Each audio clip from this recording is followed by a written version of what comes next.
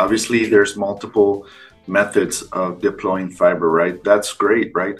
And that's the decision every community needs to make. Again, they're all excellent models. Hey, I'd like to see all the communities do something and try to find a solution that makes sense for them. Welcome to another episode of the Community Broadband Bits podcast. I'm Christopher Mitchell at the Institute for Local Self-Reliance in St. Paul, Minnesota.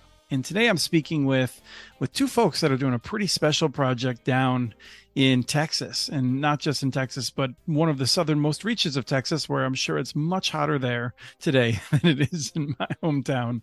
I'm speaking with Jose Pena, who is the IT director at the city of Pharr in Texas. Welcome.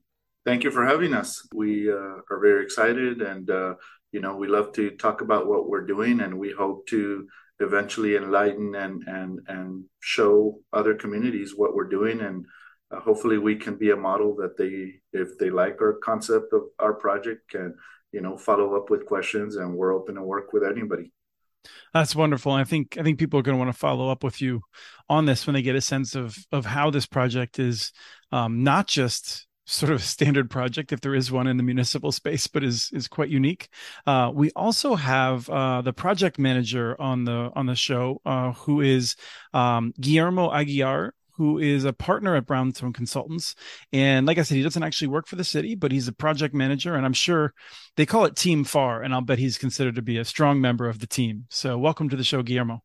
Thank you so much, Christopher. We are honored to be a part of this project, and seeing how Pharr has taken the leadership, not just in South Texas, but as the word gets out, as Jose goes to these national conferences and shares the Team Pharr story, and that of our region, which traditionally is one of the most underserved regions of the United States. Again, we've provided what we think is, we've just built a better mousetrap, right?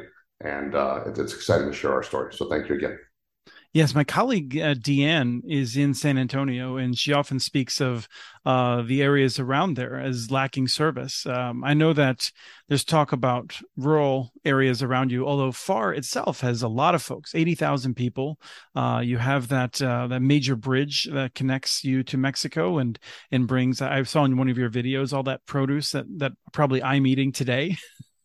In the Midwest. And so you're a sizable town, but you are not well connected, and there's many rural areas around you. I like to just sort of throw that out there so you don't have to, but what other details should we know, Jose, about your area as we start to describe what you're doing?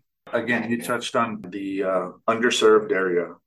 Us as a region here in South Texas, the Digital Inclusion Alliance report, I believe, came out 2019 that found the city of Pharr as the number one worst connected city in the country, but our neighbors next door actually made the top 5 or top 10 as well. We have Harlingen here next door to us, as well as the city of Bronzeville, which everybody knows now because of SpaceX being there in town. But we now all have started broadband initiatives, and it's one of those things where it's been wonderful that the city of Pharr actually can say was one of the first ones who started pursuing this and actually are implementing. And, as we speak, we're actually already installing customers. So it's great to see us move forward as a community and be able to help our residents. Now, you mentioned, and I've heard it in a couple of places, that ranking as you being one of the worst connected cities in that study motivated you. But I think you even had this rising up as an issue. I think your mayor may have made it a priority even before then, right? Correct. Ever since our mayor got elected, I believe in 2015, that was one of his priorities. He wanted to solve the homework gap and be able to put everybody in a level playing field education-wise, because that's something he pushes a lot. Education. It's working with our EDC. They had started a project. They had already started working with the Federal Reserve Bank of Dallas and some other school districts and nonprofit organizations. Actually had gotten our feasibility study, I believe, in 2017, which is around the time I came on board.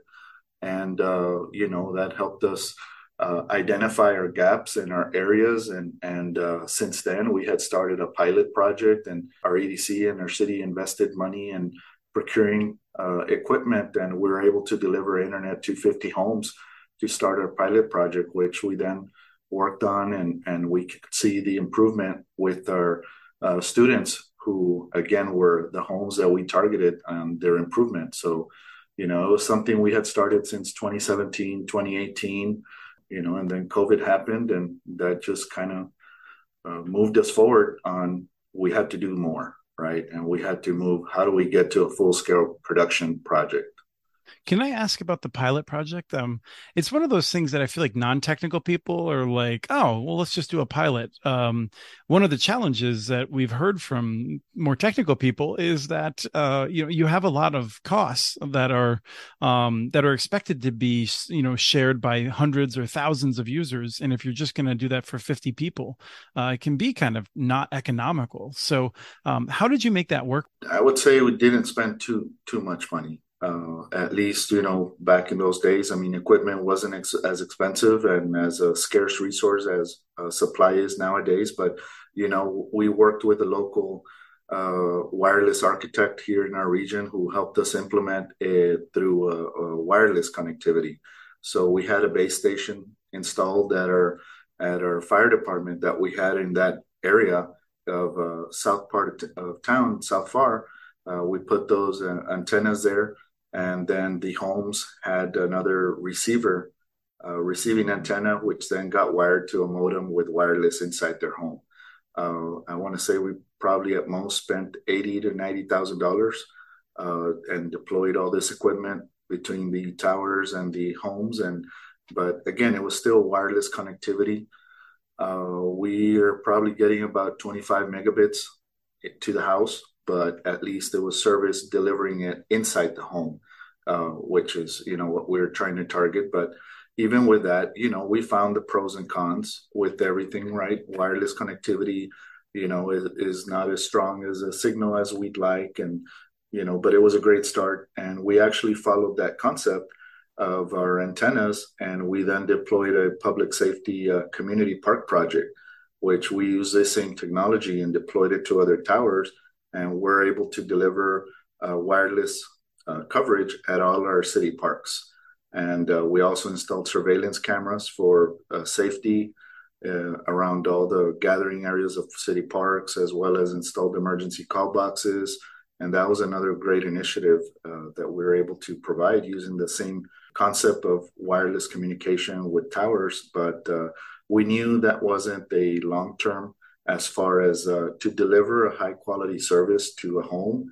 We know we had to be hardwired, and we looked at options. But again, once COVID happened, we wanted to be able to move forward, but make the best decision possible, not just a quick fix or something for the short term. We wanted a long-term solution. And, in reviewing all the different options, that's where we got to where the model that we're following, it was very, very good learning experience. And it did help a lot of families. And, we can kind of see with some of those videos we've published. Yeah, it was a wonderful experience. Well, I think there's the technical issue that you certainly faced, and then also a legal issue in Texas. And I think, Guillermo, you might want to come in on this one too. But I'm curious, when you first started thinking about going down this route, I suspect Mont Belvieu had been being built, and so you had a sense that some cities in Texas had the authority, but there's a widespread belief that the law is stronger in Texas in terms of outlawing broadband. It certainly seems to outlaw some telecommunications services. But I'm just curious, how did you grapple with that, and was that a concern at all?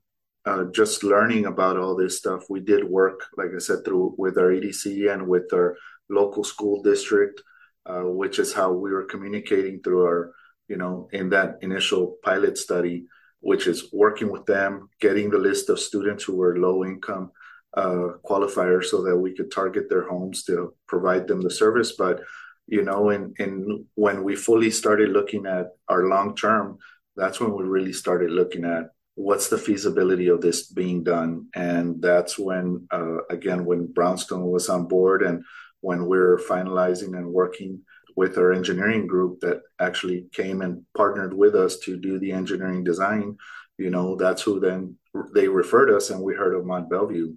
Mont Belvieu had really great people there. They're very welcoming. And I actually visited their town last year. We wanted to know, hey, what are we getting into, right? Hmm. Hey, what is this? Our city offering internet services and building a call center and deploying fiber to the home. We visited them. They're very welcoming.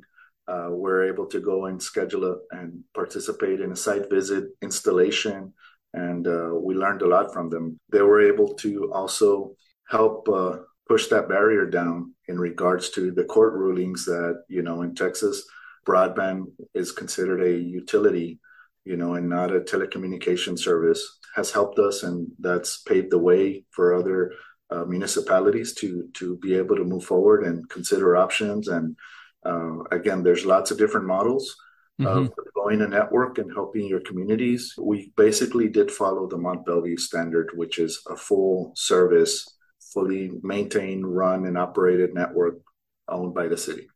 So the only thing I'd like to add to that is I don't think we can say enough about how much Mont Belvieu helped us. You have a gentleman who was a former Navy SEAL, as city manager, just used to breaking paradigms, doing things that people say is not possible. So they really spearheaded this, in our opinion, my opinion at least. Obviously, Cobb Bentley, the design engineer, had the foresight to bring them on board.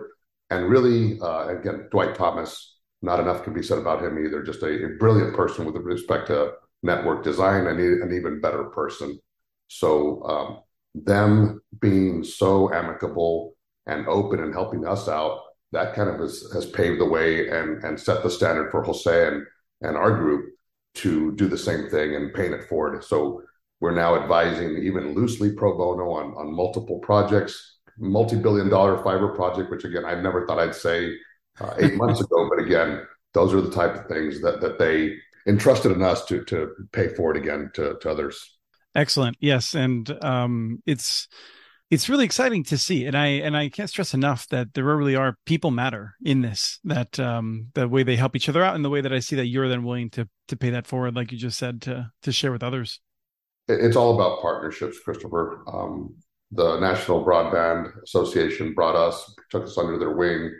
Scott Jackson with Graybar, just everybody, Gary Bolton, they've been amazing, put us in contact with the right people. And it's all about that, just good people that are fair businessmen and women that want to do the right thing. And that's what this is all about. Yes, excellent. So anyway, you're inspired then by this, and you're not sufficiently intimidated, perhaps. So you decide to move forward with a full fiber to the home. I think it's important to note something that you told me, Jose, when we were planning this, which is that because of poverty in the area, all of the schools have a large number of people that use the school and lunch program, and so every household that's attached to the schools then qualifies for the ACP. Was that important for your willingness to take this on? Definitely. Again, that kind of speaks about the area that we live in. It's an area where we want to be able to work with everybody, and let alone our mayor understands that. Which is why we even started with building and deploying surveys. We thought about different price points, and we surveyed the community, and the price points, everybody favored a particular. That was the most important thing, affordability. Because again, we could have fiber services, but if still half of our population could not afford it, it's like you don't have it, right? And we wanted to get a very affordable price point, which is our EDC and our mayor and our elected officials did a wonderful job. Our two residential plans is $25 for 500 megabits up and down, as well as $50 for gigabit up and down. And this is before these price points were done before ACP actually came out, which is, from the old EBB plan from last year and then transitioning to ACP this year. It just so happened that, hey, we hit that magic number. And it was wonderful that, now with ACP, that was a project I took on myself, and working with our grants department here in our city, which does an amazing job finding us resources. And, we're able to satisfy all the information that the FCC and ACP required for us to become fully registered city. And it's been great. Just since we've posted that, we've got a lot more feedback. We're able to identify that 6,800 households within our zip code actually already make use of this funding, which is great because, again, we want to continue spreading the message to our community for all the rest who don't know about it, help them qualify. But yes, we do have 3 public school districts within the city boundaries, as well as 2 public charter schools as well. And again, all 5 of these school districts are part of the free school lunch program, and we've started working with them and notifying them as far as helping us relay this information to the parents and facilitating those letters that the parents need in order to sign up for ACP. When I hear your price point, the first thing I did was think, is that correct? Did I hear that right? That is the most aggressive price point that I've seen in many years in terms of affordability, and I think that's really impressive and needed. And I'm a champion of municipal networks, but many of them have felt that they could not set a price point that low, even if they wanted to. I know that you don't want to get too much into the financials, but when we were talking, you'd mentioned that you're getting some rescue plan money and that's going toward the network, and I assume that that's somewhat helpful in paying off those the startup costs basically to get the network built out. But I wasn't sure if when I asked you about it, I think you said that you expect that you're going to have so much of a take rate, so many will use the network that you'll be able to make it cash flow even at that rate.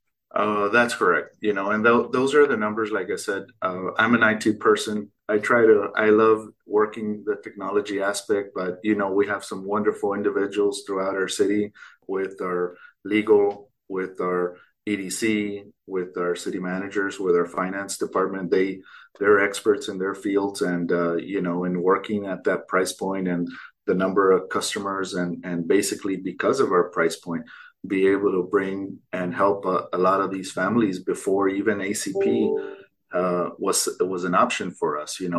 For that, it's like we just can't wait to finish as quickly as possible to be able to provide this service to everybody, because it will help us. It's going to make a really good impact on our education system. It's going to be a really good impact on our commercial businesses. It's going to be a really good impact on our economic situations, where now our residents are able to work from home and work for organizations anywhere in the country that allow remote work. And it's going to help bring more people to town as well, and hopefully our town will flourish and be a lot better off. But again, the numbers, it's one of those things where we have our set number of customers we want to get to. And we also are big with our industrial customers as well. Like you mentioned, we do own and operate an international bridge, and we work with them as well. And we want to be able to supplement our city budget and be able to put more firefighters, more police officers on the streets. We want to be able to build more community parks, which is another initiative our mayor brought, built or doubled or tripled our park space since he's been in office. And, it's just, we want to be able to help the community improve and get better. To use your words of not sufficiently intimidated. So our mayor, again, is an incredibly dynamic person. He's a physician, childcare, and he, the mayorship is almost, and I don't want to say almost like a side gig, but he operates on pediatrics all day long, and then he runs this incredibly dynamic city. So not only are we doing all these things that Jose just talked about, but we went to design in September of last year. We are 70% built out. In this global supply chain environment, with everything, but especially fiber, Corning, and again, Corning's been amazing, but most of the big incumbent providers are not even taking on new clients. Right. So again, it takes a team. It took the gauntlet being thrown by the mayor, the commission, city manager, leadership. Again, Jose's being very, very humble. Well, are you on the order of like 30,000 premises that you're passing? What's the rough number? So we need to pass every single home within the city. It's, depending on the count, whether it's multifamily or not, but 22,000 to 30,000 plus every single business as well. Literally, that's the mayor's mandate. I need a handhold in front of every single home and business within pretty much a year. So for people who or have listened to this show for a while but don't have a sense of that, Longmont, Colorado is a little bit bigger than that. Longmont had a bunch of fiber already in the ground, and they had a 4 to 5 year plan to do what you're doing. And when I was looking at it, I was thinking it was 18 months. I was thinking that's aggressive. To know that you're at 70% now, 1 year later, I feel like we do have to spend a minute talking about Graybar because, we spent the last year talking about material shortages, and I wouldn't have thought this is possible. The mayor has given us a lot of tough challenges, which the FAR team has been up to task to meet, whether it be parks, new fire stations, doubling, tripling the bridge traffic internationally. But this was the one that when he said, okay, I want this in 1 year, I for one didn't know where to start. And I thought we need partners. So somebody somehow put us in touch with Graybar. Actually, it was Cobb Bentley. We started to develop a relationship with Scott Jackson and Eddie Shamp, and things just went from there. Again, Scott being on the National Fiber Board, brought all the partners in, and we kind of said, okay, let's show America and the world what we can do, and then we'll just run with that. And as we like to say as the group, let's just run it back. So different counties, cities all around us are now looking at the model and wanting to replicate. So yeah, they've been phenomenal. Corning has 14,000 employees directly across our bridge that do the wiring harnesses, the MOBs, et cetera, et cetera. Those then come across our bridge, go up to Houston, New York, et cetera. And you steal some of them. Yeah, so that's basically what we're doing. We're intercepting some of that holding them hostage for reels of fiber. Yes, and the beautiful thing is, you might have seen in one of those videos that Graybar and Corning have produced documenting this journey, is we're going to now start kicking fiber back over to Reynosa, which is our sister city, and our goal is eventually to get back to the Corning plants and be able to get ultra high speed to them as well. So that's the big picture vision that the mayor and our commission and city manager came up with. That's remarkable. And even through that, Jose, let me ask you, Jose, if you want to add anything to that. Sure. It's really like Guillermo's mentioning, it's really this partnership. We're all in this together. We're all going to succeed together. Nobody knows how to fail between all of us. We all know that, hey, everybody has to be successful together, and we want to be the model. We want to be able to showcase that this can be done. And, it's working with our engineering and with Graybar. As soon as these construction plan sets, high level designs are done, we come up with, they come up with a estimated quantity volumes. And, from there, we take it to city commission for buying, procuring all the supply and the material and securing these orders, right? Which is the most important.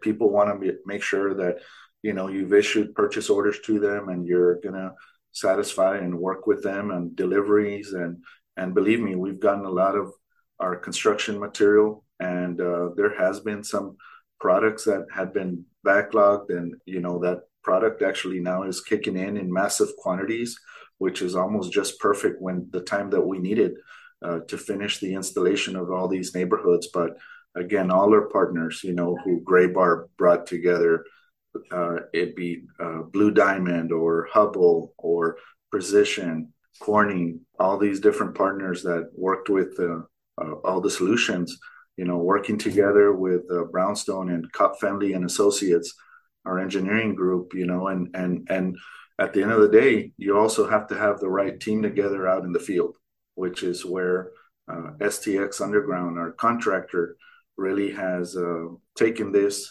and run with it, right? They're the labor force, they're the ones they're our force multiplier out in the field, Brownstone working with them and making sure everything's getting done. But at the end of the day, it's from point A to point Z, and everybody's got their items to take care of.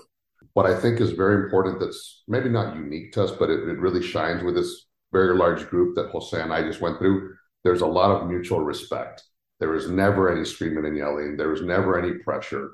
It's just, hey guys, I'm in a bind here. How can you help me with this? Yep. We all get together, huddle up, And it's just, again, it's just beautiful to see this. We've heard horror stories about how stuff goes in the industry at large, or has been at times, with, C-level suite executives yelling at other C-level suite executives. There's none of that here. It's just, again, based on mutual respect, and we all help each other.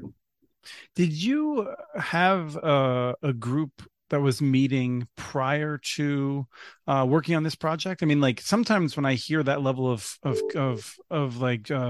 just teamwork, it's because the group have been meeting once a month for years to just go over other IT challenges and share problems and that sort of thing. But Guillermo, you're shaking your head. This just came new. So again, aside from programming in Fortran and some other stuff, C++ 30 years ago in college, again, I dig ditches. That's what I do for a living. I'm a construction manager and a project manager. So, and again, the mayor threw the gauntlet down and said, "Hey, Jose, Guillermo, crew, city manager, you guys have to build this in a year. No excuses." Or that's basically the mandate, or I get fired. Very nicely, but that's kind of the level of excellence that the mayor demands of all of us. So again, we just had to scramble and figure out how to make it work. And again, that's just something that's kind of part of that FAR ethos, is that, again, failure is not an option. We're going to make it no matter what. So no, there was no previous contact, no prior. But again, we started hitting up every event we could. We've been on the road quite a bit, or on the road even more now. Jose is going to be a speaker at the Calix event in Las Vegas pretty soon, here in front of 2,000-3,000 people. And again, that's another one we need to talk about, is Calix. I think later on, just how easy that solution has been. I don't think people understand, as complicated as a network like this is, if you pick the right partners, you use the right equipment, this is almost kind of like a plug and play Lego type thing, where just, voila, it works. And then I think even we were astounded when we first went live on January 20th, 2022. Right. And to answer that question, no. I mean, it was really the only people internally was, again, myself working with our EDC and with our Director of External Affairs, there with our Office of our Mayor, just looking at, hey, let's come up with options internally, just between us, as to, hey, well, if we do wireless connectivity, well, here's the pros and cons. If we do, middle mile initiative, well, here's the pros and cons, and it'll take us longer and things like that. But when we engaged Brownstone and Cobb Fenley, which were our first two partners for this project, we're like, hey, we're looking either 1 year or 2 year, and it's either going to be in-house or outsourced. We got 4 options, right? And after looking at those, well, we're outsourcing, and as far as our construction is going, and we looked at all the different options, looked at all the different providers, and I think we made some very good decisions, and we're very happy with all our partners, and everybody's being able to deliver product to us. Calix has been amazing to work on, with our systems teams here in our office, and with the equipment, and getting us the products as well. Our network is kind of not complex, but a lot of redundancies built into it. We have a lot of third-party partners who we work with, and everybody puts their 2 cents in regards to, hey, well, what's our point of failure? Okay, how do we satisfy that point of failure to make it, go an extra level, right? Because again, we built this public network. We're also working with Extreme Networks, so they're the foundation with their fabric networking design that is traversing this 100 gig network internally, and then working with Calix to deliver that home use service of delivering it from the data center to everybody's homes, and the solutions that we're able to offer with their Experience IQ and their Protect IQ modules, all at no cost to our constituents. It's been really good. Everybody's been excellent, and it's been great. So you asked about finances earlier as well. So not only built out in pretty much a year, or, slightly delayed beyond a year, but very, very fast, as you well know, for those of you who are not as familiar with the industry, but also the cost. You're incredulous to hear $25 for 500 up and down, 50 for a gig symmetrical. So our pass-through cost per home is significantly under what we see in the rest of the United States. There's been a lot of new projects announced just over the last couple of weeks. And that's kind of one of the things that we do. We automatically calculate the pass-through per home cost. Really, really good labor costs, not gouging anybody as far as overhead. Now that people have seen that they can make this $25, $30 model work, now you tie in ACP, and it's basically giving free internet almost to everybody. So the entire region is now trying to follow FAR's example on that. Obviously, there's multiple methods of deploying fiber, right? It could be a full public-private partnerships. We've seen and know of other communities pushing, where a third-party private industry is going to come in and they build it out, and that's great, right? And that's the decision every community needs to make. There's others who build an open access network, and then third-party partners will deliver the last mile. And again, they're all excellent models. I say I'd rather see, me as a person in technology, like, hey, I'd like to see all the communities do something and try to find a solution that makes sense for them, right?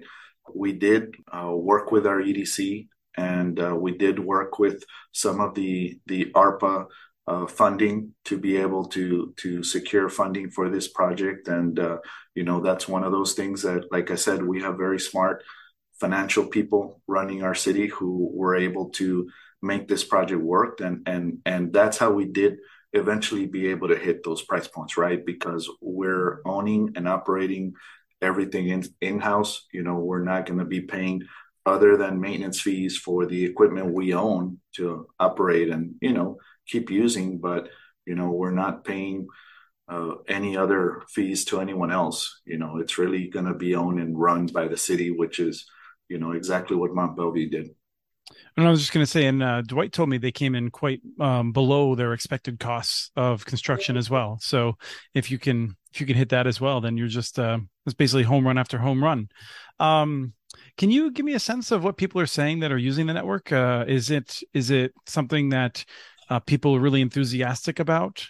Definitely. It's one of those where, we have a few people who got filmed. So after we came from our conference at the Fiber Broadband Association conference, that's really a couple weeks after that we started, with fully starting to deploy in our first neighborhood. And our media team was able to go out there and talk to a few residents, and is on a video we posted. But, the feedback has been really good. They have no issues with it. It's fast. It just works, right? The coverage has been excellent. We installed in a home that for our area, we use a lot of cinder block in homes in the exterior, but this home actually had cinder block walls inside that made the division. It wasn't just sheetrock and, 2x4s, right, like additional homes and things like that. But, the lady's like, oh yeah, it works throughout my home. And they just have a standard U4 Wi-Fi 6 router, which we provide at no cost, and has no issues with coverage inside our home or outside our home. With 30 devices latched onto it as well. Yeah. It's actually one of the very first resident we installed when we ran our very first trial to the home. And we selected that home because that household had 5 kids and going to school. It's one of those where, we just hear great things from them. And they do have, like I said, we have some very smart kids here in our area. Our regional education system does very well. I think we're ranked first throughout the different regional education systems here in the state.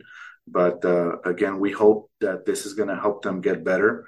And like I said, hopefully build up our region and that others follow. But we've heard great things from everybody.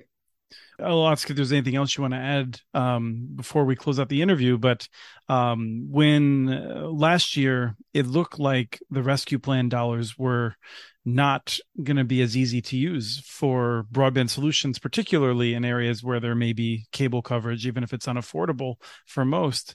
It was Ramiro Gonzalez and the mayor of Brownsville who we were able to get in touch with through their partners, Lit Communities, who they were really helpful with a coalition among other mayors across the country pushing the White House. And so I'm just so excited. I know they're moving forward with the project. You're moving forward. And I actually, after I spoke with you the other day, Jose, I reached out to some folks in DC to say, I want to let you know that the people who fought to make the changes to make sure that that money would be able to be used by communities like FAR, they're using it and it's making a difference. And it's really great because sometimes a lot of our shows, we spend time talking about things that are broken, but it's terrific that we're able to take this, this epidemic and pandemic and to make sure that we're getting help out to folks that traditionally have been left behind and to make sure that we can actually build a better future for those kids, make sure that they're getting their education. And so this is really hopeful. May I highlight one really important stat that the State of Texas Comptroller's Office, the BDO office, which is running all this. So according to their recent studies that were issued week before last, 92% of South Texas is covered by internet of some sort. 42% of Texas as a whole has high speed. South Texas has only 12% high speed internet. Just a very, very, very neglected area with respect to this. So we do appreciate what Lit Communities, what the mayor of Brownsville, what all our advocates have done, and you guys as well, right? I took some time to read through your websites, affiliated websites and whatnot. The outreach that y'all are doing is amazing, and we thank you for that. Well, it's great knowing that people are out there doing something with it. So anything you want to add, Jose? We hope to continue building this network and continue to deploy it to the rest of our community. We're still in construction, right? So our project was divided into 3 sectors geographically because, to help build the network quicker. And, we're going to be doing this. Like I said, we just started with the home installations in our south portion of town. And hopefully once construction finishes in central and then north part of town. But, our goal is to finish here very quickly and look forward to working with everybody and being successful with everybody on the team. The concept of Team FAR comes from an initiative that we started a few years ago through the Quality Texas Foundation. It's a nonprofit that helps organizations in private industry and public sector work on doing process improvements. And we're very excited and very happy that this year we won their Governor's Award, which is given by the governor of the state of Texas as the best organization in the state. And hopefully here, our goal is to go for the Malcolm Baldrige Award next year handed out by our president. And again, that's where that team concept where everybody works as one and including, like I said, any partner that comes to work for us and with us, we're all in it together. Workforce. That's such an important component with $65 billion coming down. So Jose, I didn't even tell you about it. So Texas A&M just contacted us that they have a $10 million grant for training. So Lean Six Sigma, the similar types of things that y'all are doing with the Texas Quality Foundation and the White House Baldrige effort. So now we can start spreading amongst our peers, some of the other counties, cities, some of this same type of training, not just in Lean Six Sigma, for example, but project management, OSHA, construction safety, et cetera, et cetera. So that's just such an important component that we need to be able to scale this type of endeavor across the country. Thank you both so much for taking the time. Thank you for leading these efforts and make sure they get done. It's been wonderful having you on. Thank you very much for having us. And again, look forward to speaking later on. And like I said, we're always available in case you ever have any questions. Thanks, Christopher. We have transcripts for this and other podcasts available at muninetworks.org/broadbandbits. Email us at podcast@muninetworks.org with your ideas for the show. Follow Chris on Twitter. His handle is @CommunityNets. Follow muninetworks.org stories on Twitter. The handle's @muninetworks. Subscribe to this and other podcasts from ILSR, including Building Local Power, Local Energy Rules, and the Composting for Community podcast. You can access them anywhere you get your podcasts. You can catch the latest important research from all of our initiatives if you subscribe to our monthly newsletter at ilsr.org. While you're there, please take a moment to donate. Your support in any amount keeps us going. Thank you to Arnie Hughesby for the song Warm Duck Shuffle, licensed through Creative Commons. This was the Community Broadband Bits podcast. Thanks for listening.